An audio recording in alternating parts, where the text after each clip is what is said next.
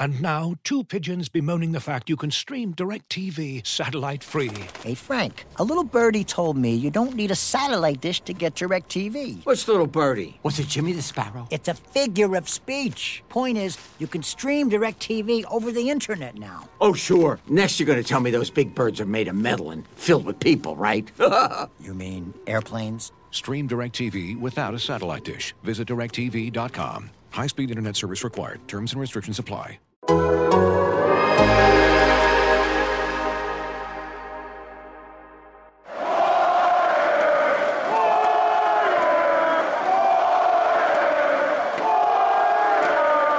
Hello and welcome back to a winning edition of the Warriors All 82 podcast. I had to call Tim Kawakami. He loves wins.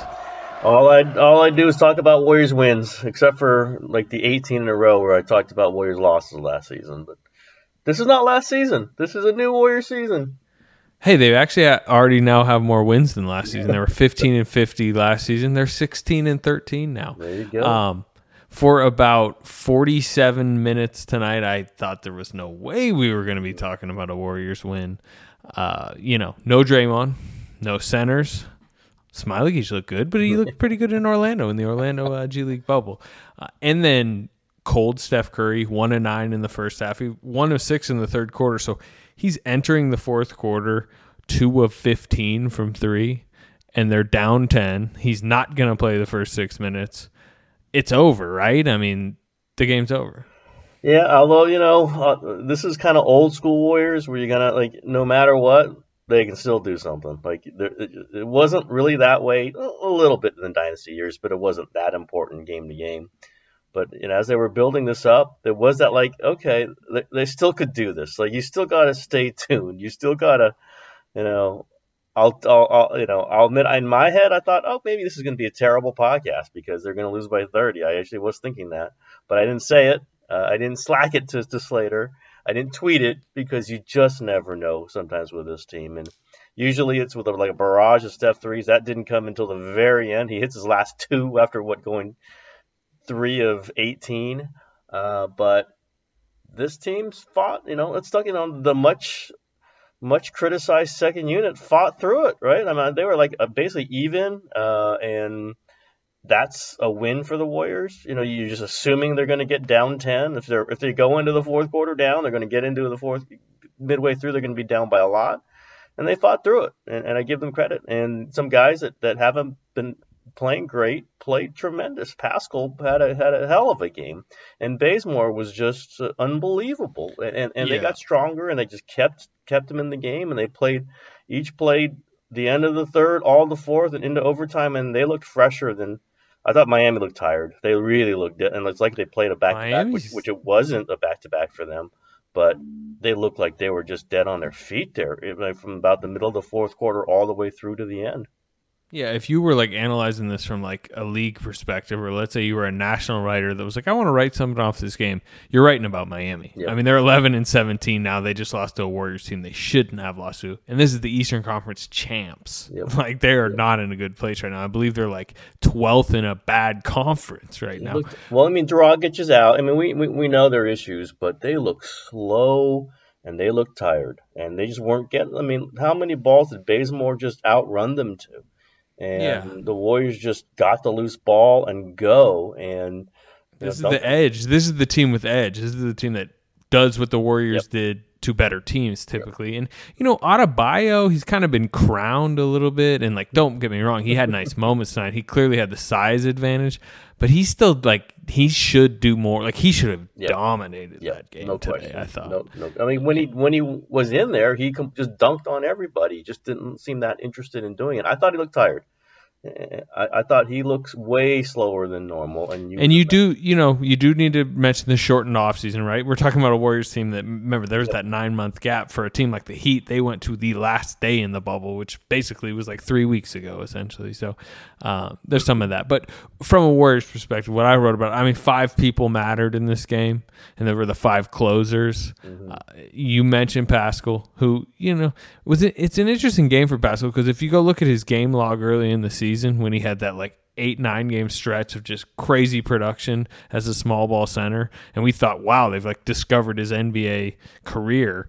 He was scoring like 13, 14 a game on like 11 shots in 18 minutes. It was just like come in, shoot a bunch, go downhill, super high energy. Tonight he plays 32 minutes, by far the most he's played this season, the entire fourth in OT, which you asked Kerr about post game. And he only shot, I believe, 5 times in 32 minutes only. 4 of 5, 11 points, important points, big and one down the stretch. There were moments, particularly early, like his first stint was not good. No. But second half was. He had 7 rebounds, which doesn't sound like a ton, but this is a guy who averages, I think, fewer than 3 rebounds. It's an area of concern with him. So, yeah, I mean, like it wasn't a typical Pascal-type game. But where no Draymond. And they needed him. Maybe not Toscano Anderson's greatest game. I thought it was fine, but Kerr obviously had a reason to go with Pascal all the way down the stretch, and they really needed it. I mean, there's just a couple of those baskets. They say all baskets are the same. No. A couple of his baskets were just huge. He played Adebayo fine. He stayed in front of him. Again, maybe partly that's because Adebayo was slow. And Adebayo still, he still had his points. He still had his assists. Did not have many rebounds. But I thought Pascal just matched that and then looked stronger and stronger. And we can get to Bazemore, who, game of the year for Bazemore. I mean, there's just no question. He just was everywhere. He was on defense. He was deflecting the ball. He was getting rebounds. That tip fouling in, people. Fouling people at the end. But so it goes. That's just going to happen, I think. That tip in overtime was huge. Just a player that I was saying he out-heated the Heat. He did Heat stuff. He just was grit in there, and that's really important for the Warriors. And then when they're just playing all wings, these wings have to play tough. They have to play big guys. They have to play Olynyk, who was horrendous tonight, by the way. But they have to be in there with him. Jimmy Butler's taller than every single. I wrote that. I mean, he's taller than every single Warrior who played tonight. So guys like Bazemore and Oubre and Wiggins just had to play like power forwards. They had to play like centers. And Bazemore was particularly good tonight. Really, really good. Yeah, he's fouling about 5 times per 36 minutes, which is the number one wing in the league fouling wise. I mean, he's got to be giving up the most free throws per 36 minutes. Well, I mean, you look at the per 36 minute fouls, and it's James Wiseman's up there, a bunch of centers are up there. Guys who bigs foul more, they're protecting the rim, and then it's like Bazemore's the only small forward in the entire group of like the top 20. But he has these moments, and in these games, I think because they were trying to chase the Heat down instead of trying to protect the lead, I think that's why Pascal was playing over Toscano Anderson, right? Scoring burst punch. And I think Bazemore fits a game like this. Bazemore, if you think about their comebacks this season, remember the Clippers comeback? Yeah. I'm trying to think about the Lakers comeback again. I can't remember how big a part of it Bazemore was, but I know he was a big part of the Clippers one. Yeah.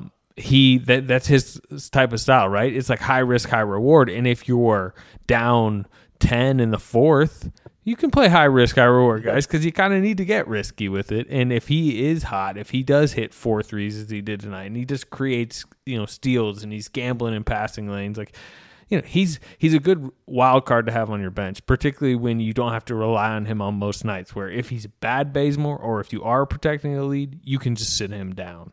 Yeah. But he's been their best bench wing lately, much better than Damian Lee, to be honest. No question. He's a two-way guy who does some crazy stuff on both sides, but they kind of need that. I don't know if I'll call him a playmaker, but he can make a play or two. Particularly on Steph. Particularly on that left-hand side. I don't know if he's going to make a lot on the right-hand side, as we saw with that layup, which was unbelievable. But yeah, I mean, Bazemore in that corner, the left corner, is pretty dangerous. Like he said he was parking lot pimping in the left corner was the term he used to Marcus. He is good on. He's not so good on the right corner. It's just from anecdotal, but he's really good on that left corner. This is what you just kind of need to fold that in. Energy, you need to fight through that second unit minutes, which they did. And then you hope that Steph shows up at the end, and he didn't show up exactly at the end. He showed up in overtime at the end, but that's what superstars do. They're just like, at some point, you stay close, and that guy's going to carry you to the finish line. And, I saw there were a lot of questions about Steph having the unwavering will and, belief in himself. Well, of course, he's like, this is what he was like when he was 25. Okay. We're starting asking the questions when he's 21 at Davidson. This is just who he is. He misses 14 shots in a row. He thinks he's going to make his next 14. That's why he takes those half court shots. He's not afraid of them. He thinks he's going to make those half court shots at the buzzer. So it's part of being great is believing you're going to make every shot. Sometimes you don't. Sometimes you miss most of them. Tonight he missed most of them. He made the last two in overtime, and they win the game. Not just because of that, but if they didn't have that, they might not have won. They got Steph Curry. Even in a bad game, you still have Steph Curry. You're always within some amount of reach, and the opponent knows it too. 25 NBA players have made 25 or more threes in February. 2 of them are on the Warriors. Can you name those 2? I think you can get one of them. It'll be Steph Curry. Steph Curry, 56 yeah, I was gonna say, he's of way 123. Way above 25. Yes, leading the league in made threes in February, 56 of 123. Well, Can you name the second? The other one's got to be Wiggins, right? Nope. Wiggins is not having a good shooting month. Okay, he puts up the most. He's 15 of 49. He shot one. He shot the Kelly third most. Oubre would be Kelly Oubre. Kelly Oubre in February is 25 of 54 from 3. He is actually, because Steph Curry went 5 of 20 tonight, he's shooting a better percentage in February from 3 than Steph Curry. He's got the 7th best 3-point percentage of those high usage NBA players in the month. He's been a very good 3-point shooter for now about 9 games. Yeah, I mean, that's the normalization of stats. I mean, people always say that, like, that beginning was so bad that the numbers were going to balance out. But he's a career, what we said, 32% 3-point or whatever it was, and he was 35 last season in Phoenix, and the numbers were going to balance out if they just kept playing him. And I think we all thought it was too long. I think we all thought, how much longer can you go? I thought it was probably 4 or 5 games too long. But Steve Kerr remained patient. Going to write about this tomorrow. This is just who he is. He believes in, as he says, like you miss a shot, that's okay. You're going to take another one. Don't miss a block out. Don't miss a pass. Don't miss a defensive assignment. But if you miss shots, Oubre missed a few of those too. He did miss a few of those, but he does other stuff. We know he does. The other talent stuff. is there. Yeah, we know. He can finish. We know that he can rebound. We know that he can put pressure on the ball on defense. So you live with, a monumental shooting slump to start the season. And now the numbers are balancing back. And so this is better than he would normally shoot. This is not what he is. He's not a 46% 3-point shooter? Probably not. And so it balances out. You see what you got at the end of it, but now they're getting the good part of it. And he helps. And he certainly helps when you don't have a power forward, because he just basically takes the place of a power forward and just knocks people around a little bit. And, he doesn't get every rebound, but you look and you see when the ball's bouncing around and you think Adebayo should have it. Guess who's knocking away from it? It's Kelly Oubre. 31% from 3 now for the season, which is great. Like, that's a quick reversal. As big a slump or a hole as he dug himself in early in the season, I would have guessed it would have taken him, like, even if he shot pretty well the rest of the way, I was like, this is going to take till April to climb back to 30. I mean, he's at 31. Yep. He's to the point. I mean, he's done it for a long enough stretch now. Like, when he rises up for, he's always open. That's the other, something that must be mentioned. These are all wide open threes. But when he goes, he went 4-7 tonight. When he rises up, I feel much differently about the confidence level of it going in than I did a month ago. No question. And I'm sure he does too. It's just part of it. Kerr's going to play him with Curry. He's just decided that. He's playing Oubre. And I thought that was a mistake just because I didn't see Draymond and Oubre being real good together. But if Oubre can back cut a couple times a game, and if he can get out of the corner when Steph's running there, which I guess he's doing that now, and if he locks himself in that corner when he should be there and just takes a feet set 3-point wide open shot, that helps the Warriors a ton. It helps. I mean, it is what they need. It's not Klay Thompson, but just that with everything else that Oubre does, and that makes that starting unit look pretty good. Whether the center is Looney or now it's Toscano Anderson.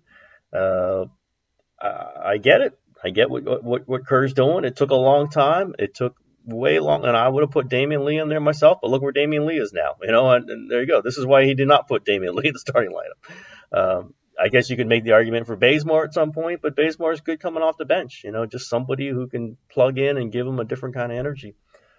I give the Warriors credit. I mean, they stuck with him. They went out and got him. They might lose that pick now for him, by the way, Slater. I can't believe it, but I am now monitoring this, and they are right on the borderline of losing the protection on that first-round pick. We'll be right back after a quick word from our sponsors. Looking for an assist with your credit card, but can't get a hold of anyone? Luckily, with 24/7 U.S.-based live customer service from Discover, everyone has the option to talk to a real person anytime, day or night. Yep, you heard that right. You can talk to a real human in customer service at any time. Sounds like a real game changer if you ask us. Make the right call and get the service you deserve with Discover. Limitations apply. See terms at discover.com/creditcard.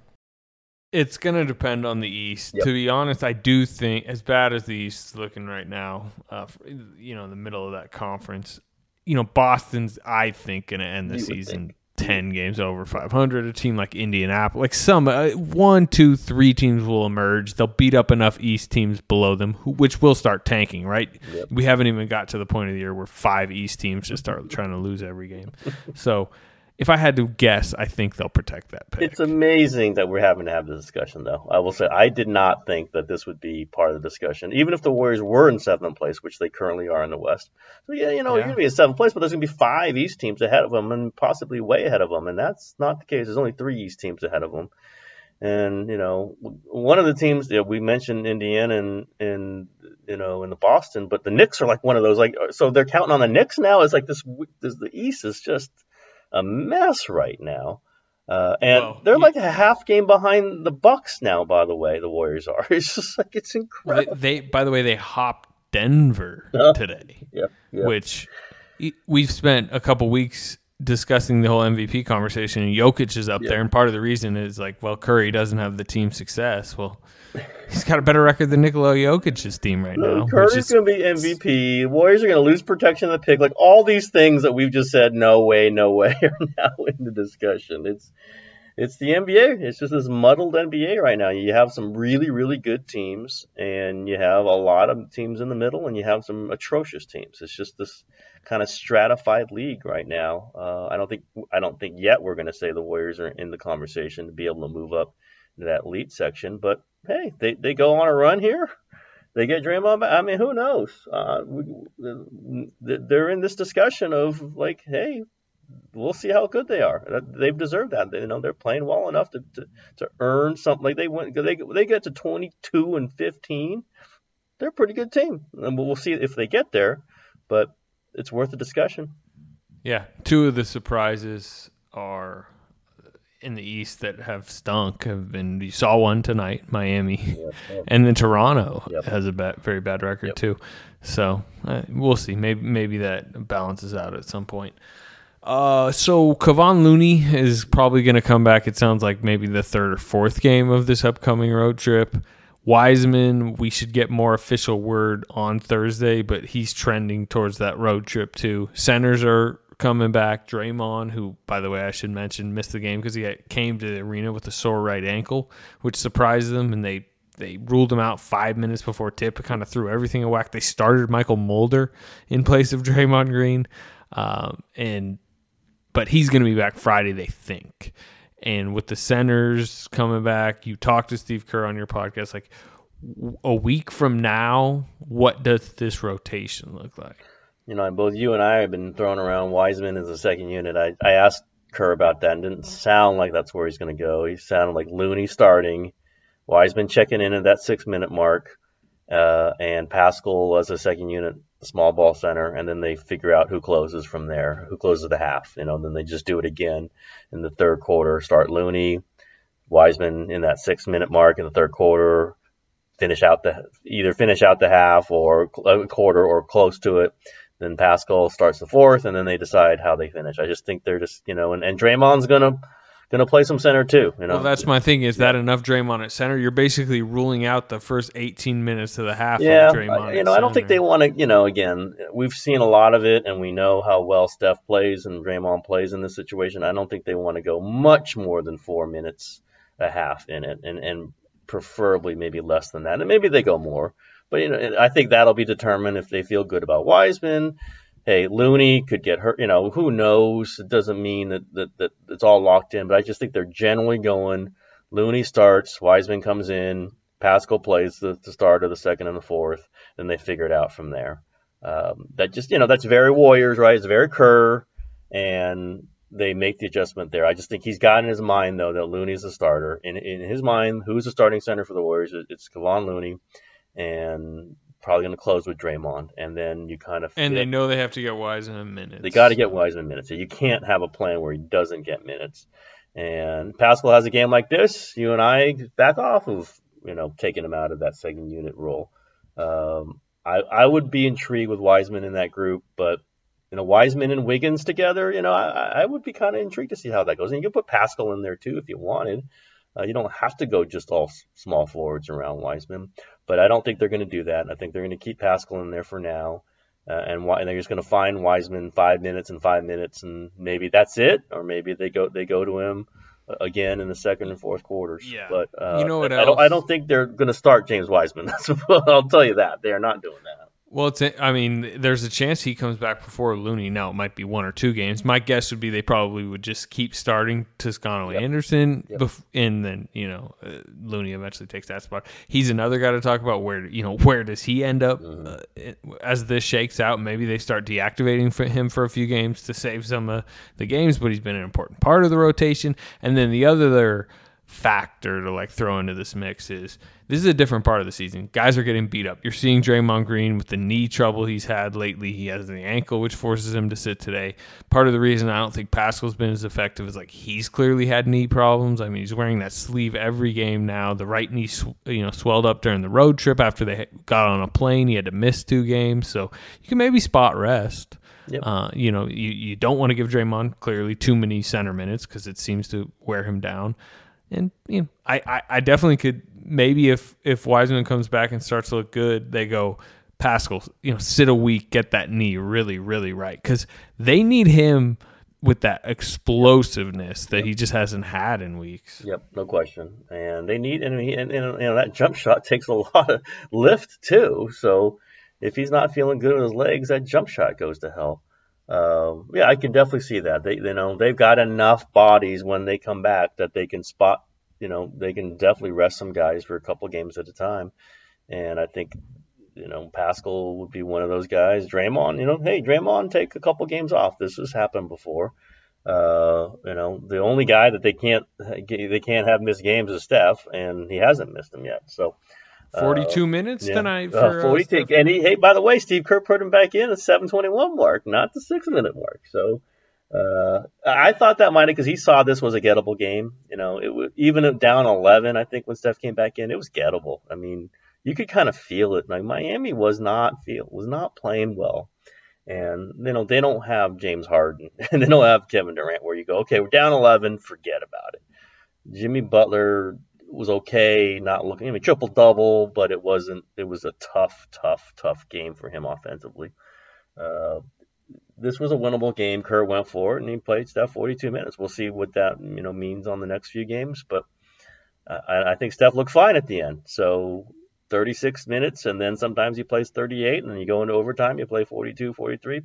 I think that's survivable with Steph. I think we've talked about that. He's in very good physical shape. And now they get some wins. Go get some wins.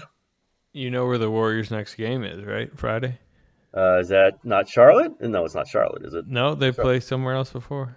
Where? I'm trying to think. Orlando. Okay. You know what else is in Orlando? Smiley Beach. Get in a car. He's only 30 minutes away from the arena. You played one game. That's it. You proved you're worth the NBA. Come on back. Welcome arms. I don't know if the NBA would be okay from going from one bubble to basically what they believe is their own, the bubble they're trying to have with the team. Would they allow that? And then go right back to the bubble? Give them one NBA game while they need big minutes? I mean, against a bad Magic team, it wouldn't be like... I feel like if the Warriors were allowed to do it, I don't know if they can with all the quarantine protocols. No, he'd have to go back into quarantine and then go back into the other quarantine probably. Yeah, he should probably keep playing in the G League. But it's interesting. They're just in the city that the bubble's Why don't they just get like Jonathan Kuminga for a game or two? I'd watch that. I'll take Jonathan Kuminga for the next decade. By the way, the Wolves lost again tonight. They are, I believe, 7-22. Yeah. The worst record in the league. They are the worst team in basketball. They are the worst team. And it almost doesn't matter anymore because, like, as you've written, like 1, 2, or 3, it's essentially the same if you're going to get that protection at 4 or 5 or 6.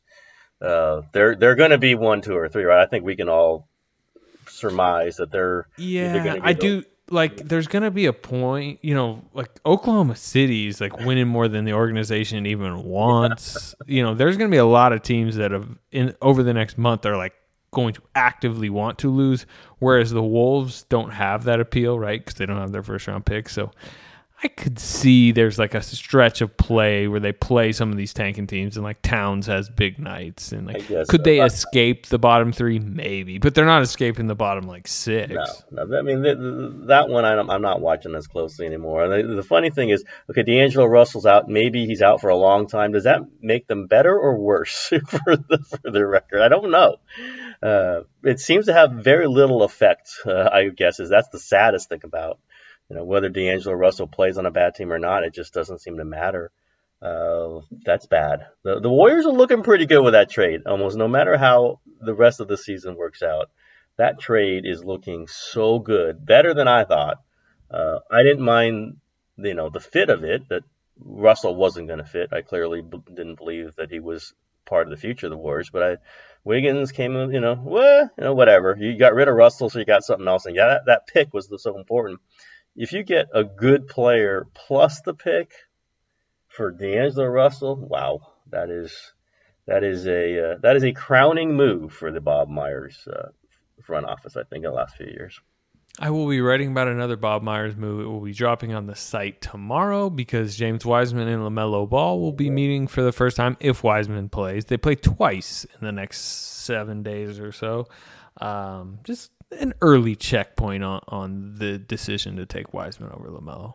Look for that on the site, and Tim will be writing a column, I believe, off of his Kerr podcast. If you haven't listened to the podcast, TK Show on the app, go find that. Other than that, we will talk to you probably after that Hornets and Warriors game Saturday. As you've probably heard by now, we've teamed up with BetMGM this season. We'll be using BetMGM lines to make all of our picks, and we'll have special offers for our listeners each week. If you haven't signed up for BetMGM yet, use bonus code The Athletic, and you'll get a 1-year subscription to The Athletic, plus up to a $1,500 first bet offer on your first wager with BetMGM. Here's how it works. Download the BetMGM app and sign up using bonus code The Athletic. Make your first deposit of at least $10. Place your first bet on any game and claim your voucher for a 1-year subscription to The Athletic. See BetMGM.com for terms. U.S. promotional offers not available in D.C., Mississippi, New York, Nevada, Ontario, or Puerto Rico. Gambling problem? Call 1-800-GAMBLER. Available in the U.S. Call 877-8-HOPE-NY or text HOPE-NY 467-369 in New York. Call 1-800-NEXT-STEP in Arizona. 1-800-327-5050 in Massachusetts. 1-800-BETS-OFF in Iowa. 1-800-270-7117 for confidential help in Michigan. 1-800-981-0023 in Puerto Rico. First bet offer for new customers only in partnership with Kansas Crossing Casino and Hotel. Don't forget, if you haven't signed up for BetMGM yet, use bonus code The Athletic, and you'll get a 1-year subscription to The Athletic, plus up to a $1,500 first bet offer on your first wager.